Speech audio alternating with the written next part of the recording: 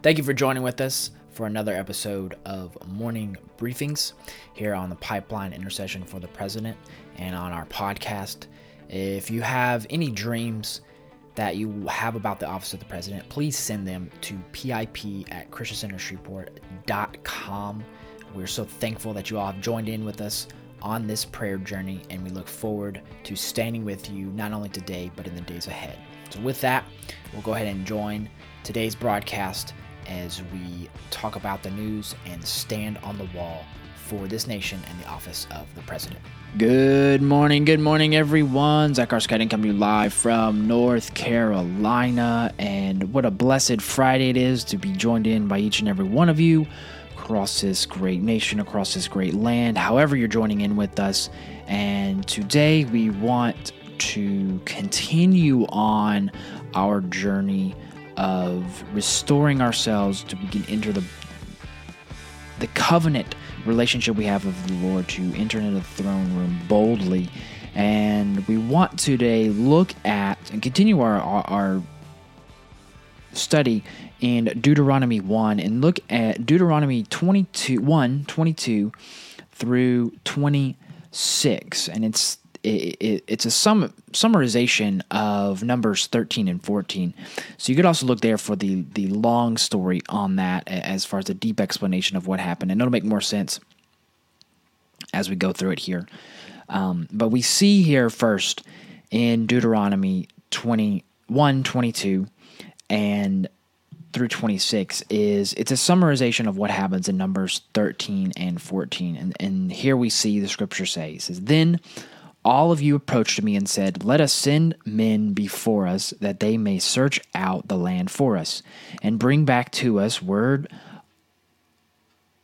of the way by which we should go up, and the cities which we shall enter,'" obviously the promised land. "The thing pleased me, and I took 12 of your men, one man for each tribe. They turned and went up into the hill country, and came to the valley of Eshcol and spied it out. Then they took some of the fruit of the land in their hands and brought it down to us, and they brought us back a report and said, 'It is a good land in which the Lord our God is about to give us.' Yet you were not willing to go up, but rebelled against the command of the Lord your God." And as read and studied in 14, obviously when the spies came back, we know that Joshua and Caleb were the only spies that say, yes, we can take this. Okay, they may be mighty, but the Lord, and they had faith. And that's why I titled today's episode of Faith Moves Us Forward, is they had faith to move forward. And then through our Bible reading today and yesterday of reading Hebrews 11, of just seeing the examples of faith, of even the Israelites themselves who had faith to cross the river, to flee the Egyptians. But for some reason, they just had this fear for a moment, and it cost them. And even when they decided that they wanted to go back and fight the enemy, the Lord was like, "No, you don't have my covering and blessing in this." And therefore, some of it wiped out. And then we see and understand the journey that they had to go through in the wilderness. And it's a moment of reflection for us to realize that we have an opportunity to go forward. And what Chuck points out through this is something for us to pray and pay attention to in this season, is to understand that there are consequences of not going forward and outward when the Lord covers us. When it seems like all we have is faith, and all we need is faith to go. So that's what the Lord wants. And again, Hebrews 11 is a great example of some of the things in the past that we can easily look back on and reflect upon. That's why they made monuments at certain points in their journey, so that they could remember the faith it took for those to enter into what they now have.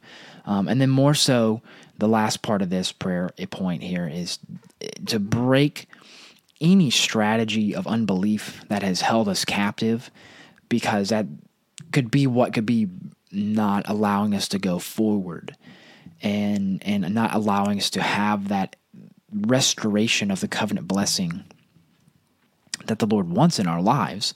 And as we see the Israelites in this specific example of when they didn't have faith, when they thought, oh, wow, they're too big for us to handle, for us to really see how we can defeat them and overtake them, and realizing that sometimes that's when the Lord needs us to have faith the most, is when it's in his hand. Now, that doesn't mean you do that in every situation, because if the Lord's not there, as we see even with the Israelites in the end of Numbers 14, of when the Lord warned them of the Amalekites that were there and the other ites that were there, but the Lord's covering and blessing wasn't with them, so they went out to battle without the Lord.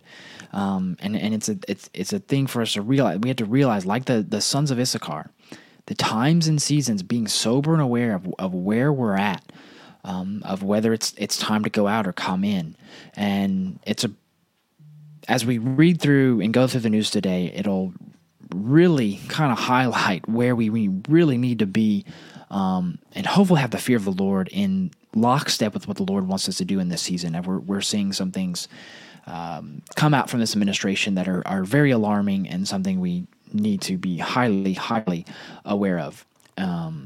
First, I want to start off, and most of you probably heard, Queen Elizabeth II passed away yesterday after living a very long life in modern time. 96 years of age is when she passed away. And we just want to honor that, honor the family, and honor the life she lived of really understanding. She understood her times and seasons, and she ushered in, I think it's a great example for the body of Christ, is she ushered in a new change of when you had, the end of World War I, the end of World War II, and this move towards communism versus, and more so allowing a shift in change of how governments operated around the world. Is she could have been like the monarchies in the rest of Europe and in Russia, where they were overthrown, in France beheaded or thrown out in Russia, and unless she decided not to do that and be a totalitarian, she stepped aside and gave up some of that authority back to the people. And it's a representation of what a transition into a new wineskin can look like in a positive sense. You don't have to go through turmoil and bloodshed. Is you can go back, and more so in agreement with, in this example of a more so a political agreement in transitioning, but yet still having dignity and respect from the people, as the people in around England and UK, around the world, who were influenced and affected by her decisions, honor her and respect her over these coming days. So I just want to say that briefly about her passing. And then on international news, we get into, this is directly involving this administration, and something we continue to follow. And as we learn more about the best way to say it would be just the ramifications of the disastrous negotiations going on with this administration to get back to some degree into the Iran nuclear deal that President Trump removed us from, and then slapped sanctions on Iran and its allies and its components within its economy to hamper and really prevent them from growing economically as they would currently like and have wanted to in the past season. So there's a report out of the Free Beacon where they've talked to some insiders within the government, and it's believed, this is yet to be confirmed, so this is one of those things you got to take with a grain of salt. It's believed that, and let me take a step back, is this Iran nuclear deal, this administration is, all intents and purposes, those who are analyzing it understand the situation, understand the administration, it's going to be signed before a vote in the legislature can actually happen. And that's what has to happen in order for it to truly pass. So the Biden administration can make these promises, can make these things come about, but at the end of the day, it's not truly ratified and fully agreed upon until it goes through Congress. So let's understand that the Biden administration is wholeheartedly going after this. There's obviously major concerns with it. And as part of this, what the Free Beacon Report is reporting is that if the Biden administration does this, they sign this deal without the ratification of the government, of Congress, then what's going to happen is immediately it's $7 billion will be freed up in assets and international bank accounts for the IRGC, the Iranian Revolutionary Guard, to take that money and do what they want with it. The understanding is as they have done in the past and currently are doing, funding terrorism and trainings around the world, they'll take that money towards that, missiles, etc., stuff like that. As long as the hoopla involved with the deal of getting involved with Russia and China as well. And the concerning part is that by removing these sanctions, and how the administration would go about doing this would be basically removing the sanctions that were put on by President Trump via executive order. This current administration knows that this deal, even if they did sign it, will most likely not pass Congress, the threshold to get ratified internationally. But like Obama did, it's just going to go for it anyways, and they're going to have to deal with it on the back end. And so the troubling aspect of this is that even before it gets to Congress, before they can even decide, the administration will remove any barriers from this money, and a little bit more is what it's believed. They're still finding out. They believe it's just $7 billion that currently will get freed up prior to it going to Congress, and then possibly more with the removing of the sanctions Trump put on. So this is very alarming, something we want to be fully aware of. And then number one, just repent for the Biden administration actions to get back into this nuclear deal, and ultimately funding terrorism, possibly in America and definitely around the world. And then really, as this is coming about, as this is happening, pray and intercede for other leaders, those within the White House, to see how disastrous this is and see the fruits and the results of this deal, of getting back into it, and to realize what is actually happening. Some will have hardness of hearts. Others hopefully can see the realities. Yeah, just $7 billion, that's plus the other $100 trillion if they did actually forwardly go into it, Sharon. That's another key figure to keep in mind, is that if we went back into this deal, that would be. But we just want to pray for, obviously, these leaders to be aware of this situation. And hopefully if it goes to Congress, they can not ratify it and stand against it somehow as they review it. But as it looks now, it looks like the administration is going to sign it. The European Union, UK, the leaders there who are negotiating this are all going to go forward with how the deal stands now. Completely disastrous, as you guys know, have been following along. And if you haven't, I would suggest go back and listen to really the last week and a half of how we've been following this. So there's that on the international fronts. Now we get to domestically. The same-sex marriage bill is now being pushed forward, despite the fact that 10 GOP Republicans haven't fully agreed to vote for this out of the Senate to ratify same-sex marriage. And a few key points are that they're going to try, by pushing it forward now, it could most likely come to the floor next week for a vote. They obviously still need 10 Republicans to get over the 60-vote threshold. But there are people like Romney who believe that passing this they'll still somehow be able to protect religious liberties, which part of this bill currently as it sits does not do that. It does the very opposite. And in any form you think about it, of redefining marriage, really takes away religious liberties, because you're now saying that, because no matter how you write it, you're saying churches, if they're going to do marriages, they have to give in to gay marriage and stuff like that. And somehow Romney thinks that that's not, and other Republicans, Collins and others as well, think that you can do this without somehow stepping on the First Amendment. And it's a false sense of reality in and of that. But then, as we talked about yesterday, the Heritage Foundation reports is that once you start this, what's to stop polygamy, bestiality, pedophilia? Like, what's to stop any of that from coming into existence if those groups get louder and louder? So we want to be fully aware of this situation as this is coming to a head, and obviously Schumer's only doing this to get people's votes on the books, and good. Like, either way, good. We need to see who these people are, where do they stand on these five foundations, and that, number one, this nation was founded upon, but are in line with the Father's heart on these issues. And so we wanted to, number one, repent for our transgressions as a nation, to trying and have done to redefine marriage as they continue pushing this forward, and more so intercede for leaders to stand up for biblical foundations that this nation, number one, was founded upon, but that we want to continue to hopefully stand upon in the days ahead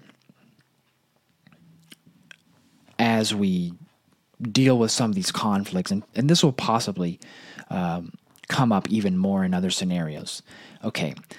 Now, I want to spend a few moments on this story and kind of read through this article a little bit. There was a recent study done by Barna that asked pastors some questions on some challenges that they had in ministry, and it's part of their State of the Church study. And in it, one of the questions they ask is, have you ever considered quitting the ministry? Some said yes, some said no. And the ones who quit showed some reasons, and the ones who don't want to quit showed some reasons and some interesting things as to why they want to quit. There were, of the pastors that they asked, I want to make sure I have this right, in the study, it's they asked about 510 Protestant senior pastors from this past March in this study. And of those that they asked, 42% said that they have considered quitting full-time ministry. And part of the reasons, the three top reasons that they gave were for, I want to make sure I get this right, let me pull this up here, is the immense stress of the job, feeling lonely and isolated, and then the current political divisions. A lot of it had to do with the pandemic and coming out of that situation, certain people not being happy that they had to wear masks, some people being upset that they didn't wear masks, dealing with the ramifications of live streaming, new technologies, new concerns, new questions from people that they didn't answer and didn't teach before. There are some pastors who didn't, this study didn't show this, but just natural knowledge of knowing the situation is a lot of pastors didn't teach this stuff. And now we're seeing the ramifications of the fallout of not teaching the full scriptures. But that's not what this study deals with. It just deals with the state of pastors. Some of them said that they named stress. 56% of the 42% said they felt stressed, loneliness, political division, as well as the toll it takes on their families. And that's true whether they want to stay or don't stay. And this study, there's an article from Fox that outlines it and does a good job in showing why people want to quit a little bit and then why people don't want to quit. And what's interesting is the pastors who want to quit name these things as problems, and the pastors who don't want to quit name the same exact things as problems. But the key difference is the ones who don't want to quit have a community and a fellowship with their people versus those who want to quit, who feel lonely, stressed, they take on too much. And some of this has to do with personality. Some of this has to do with leadership styles. And as you go through it, it really brings out a lot of things. But the ones who are stressed are the ones who are showing that they're not exemplifying the true characteristics that are within Scripture. And part of the article goes on to talk about how there was a church psychologist, licensed psychologist, who looked at some of the anxiety levels and the stress levels of pastors, and was really kind of trying to, in a way, like say that the church was putting too much on the pastors and saying that they're not taking on a biblical approach to shepherding a congregation. And his concern was that some pastors are needed to act more like CEOs rather than just pastors. And when you take a step back and you look at Scripture and you look at the understanding of what it means to actually govern and more so run and operate a community of believers, is it can't just be the pastor alone. It has to take the fivefold. And there's the old example of the hand of you have the apostle, prophet, evangelist, teacher, pastor, teacher. I always get those mixed up. But it's the pastors down here. I think on 5. I think a teacher's higher than a pastor. But the apostle is the one who kind of holds everything together. The prophet points, evangelist, etc., gathers. And so when we stretch back, part of some of these things they're saying of they shouldn't be doing these things, that's true. The pastor was never meant to be the one leading the congregation in the body of Christ. Robert Heidler does a teaching on this in the School of Issachar, if you've ever have a chance to go back and watch it, where he reveals a study that he did where he looks in the Bible and sees where a pastor is mentioned. And it's, I think, only a handful of time. I can't remember the exact numbers, but it's only a handful of time versus the magnification of an apostle and a prophet. The Old Testament, New Testament as well, that are called to lead the body of Christ, the believers, the Israelites, whatever the scenario may be. And the interesting thing of this is there was part of these studies showed that the rate of depression and anxiety amongst priests in this situation, in this study, during the pandemic rose, but ultimately it's lower than that of the CDC, of the general populace, which is quite alarming. And going back to the study that we pointed out last week of the overall 37% of pastors who actually have a biblical worldview and behave that way is, and we see that number, and then we look at the fruits of society, of our children, of our churches themselves, of not being prepared for the pandemic, of not believing in certain aspects of the Holy Spirit and the function of it today, for whatever the case may be, is when we look at the church and then we look at society and we know relationally and scripturally, Scripture tells us, Paul tells us, that the leaders will look to the church and the leaders of the church to see what to do. And in these examples, the leaders, priests, pastors, whatever the case may be, whatever denomination, they're stressed out. They're anxious. So why, as we see these rises in depression and anxiety and all this stuff increasing, here's where we can say, okay, here's the root problem, is the church doesn't know how to deal with it itself. It wants to just comfort. It wants to just get along, to be happy. Some of those things we read in the Live Not by Lies book about how that's what modern American Christianity has turned into. And that's very unfortunate, because that's not the Scriptures and the gospel of what Jesus established when he was here. And even, again, I go back to even some of the same things, the same problems that those who want to quit versus those who are here, they have the same thing. Stress of the job, current political division. Some of them are satisfied, aren't satisfied. But then the ones who want to stay, they feel supported from their family. The ones who want to quit are saying, well, the job's just putting too much stress on my family. And there's a host of other things. And I point to this isolation here, because as you go back and you look at any totalitarian regime, the idea was to isolate. It was to divide. It was to get them to turn on each other, to not love each other.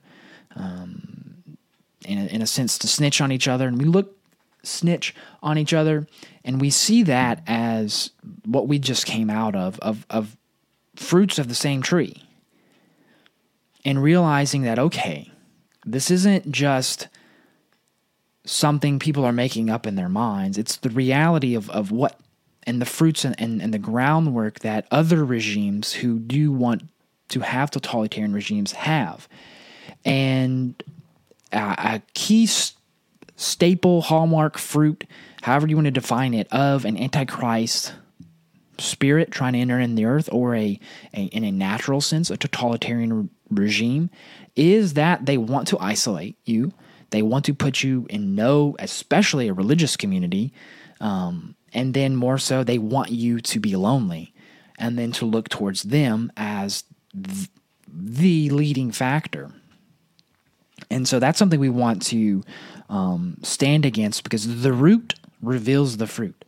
And we want to make sure that we're fully aware about what's going on.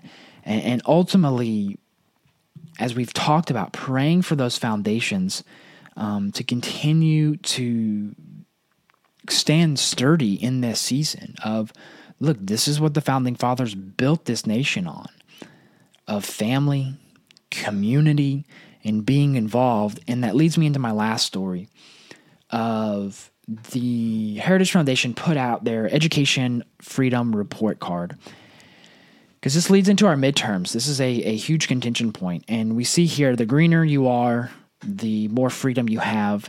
It was Florida was number 1, Arizona was number 2, California's 29, Georgia's 14 for those in Louisiana. You're 9. Texas is actually 12. And I think it's New York and New Jersey are 50 and 49. You also have Washington at 43 and Oregon at 40. Now, I say this because we have elections coming up, and if you remember back to Virginia, who was at 20, it is currently at 20, their parents rose up and said, enough's enough. We don't want these issues, these things, certain things being taught to our children. And the Washington Post has a good article here talking about the power of parents at the midterms. And the picture here is Republican candidate Tiffany Smiley who's running for, if I remember correctly, Senate, yes, in Washington. And I believe, I want to say it was Chris Reed. Somebody had the prophetic word, I believe it was Chris Reed, that watch Washington and I believe Oregon, and they would shock everybody. And I'm paying attention to the prophetic and the natural here. There's this poll I pointed out there was a Harris poll of about 5,000 school-aged children's parents. And of those 5,000 parents that were polled, this is just a Harris poll, of those 5,000, 82% said they would be willing to cross party lines for a candidate whose education platform aligned with their own. That included significant numbers of minority parents who also expressed a growing interest in school choice. And if we remember back to COVID, one of the best things that happened was for parents to realize the concerns with what was going on in the classroom that they were completely unaware of, that those same type of teachers, as if you're watching Project Veritas release these reports of school administrators, school principals, operators of these, whether they be public schools or charter schools, whatever the case may be, is they have this agenda to push the diversity, LGBTQ type stuff onto children, despite parents saying they do not want this. And only hiring teachers who will teach that. You saw that, I've seen that personally in South Florida. And that's why you have people like Governor DeSantis, who is fighting these school boards, dealing directly, and parents are rising up in these school board elections to prevent this stuff from continuing to occur. Look, it's not just going to be one election. We need to remind ourselves of that. It's going to take years and years and years to remove, number one, these teachers, that ideology, and set back in place the basic educational foundation of reading, writing, and arithmetic. They can't read, write, and do arithmetic, but they can sure understand that there are 57 different genders and every letter of the LGBTQ alphabet that keeps growing every day. And want to bring this out as we enter into this weekend to continue to intercede for parents to rise up in this season, to have the strength to, and it's not easy. I'm a parent. There are a lot of things on your plate. And so they need help, they need strength, they need prayer, as well as pastors need strength, need prayer, need community, in order so that they can raise up the children in the way they should go as this new school year has started, as Scripture proclaims to us. But then also for pastors is come build a support. Obviously, look, no pastor's perfect. I grew up in a pastor's household. And so there's a lot of challenges that arise of balancing, of serving those who you're put in a position to lead versus your family, and some grace probably should be given from the church itself, from the people within the church towards their pastor. A little bit, as long as they're preaching biblical foundations of that, and understand that we're all in this together. It's going to take all of us. The old saying, it takes a village to raise a child. Look, it's going to take everybody in not only this nation, but around the world for the gospel of the kingdom to come forth, for the manifestation of supernatural powers being the things Jesus did. It's not just going to be one person. It's going to take all of us. And a lot of the prophetic that Paul Keene put out, that IHOP has been refreshing and reviving, it's going to be everybody. It's not just going to be one man, one woman. It's going to be everybody doing it. And that's what it's going to take. And so remind ourselves of that this weekend, of this battle. This is a battle worth battling for, the future of the souls of these children, the future of this nation, so that souls can be saved, number one, and enter into eternity. And that's our purpose here as we stand here on the wall praying for the office of the president. We want to remind ourselves that we're hoping that we can have leaders who will allow freedom to reign, so that we can be the nation as we have been prophesied over and have a destiny towards, of spreading the gospel of the kingdom to the nations. So with that, I'll close. Hopefully you find this encouraging. If so, please feel free to like, share, subscribe on whatever platform you're listening to, as we continue to grow and continue to share our message of standing on the wall, praying for the office of the president. I hope you guys have a great rest of your weekend, and I will see you guys later. Have a good one.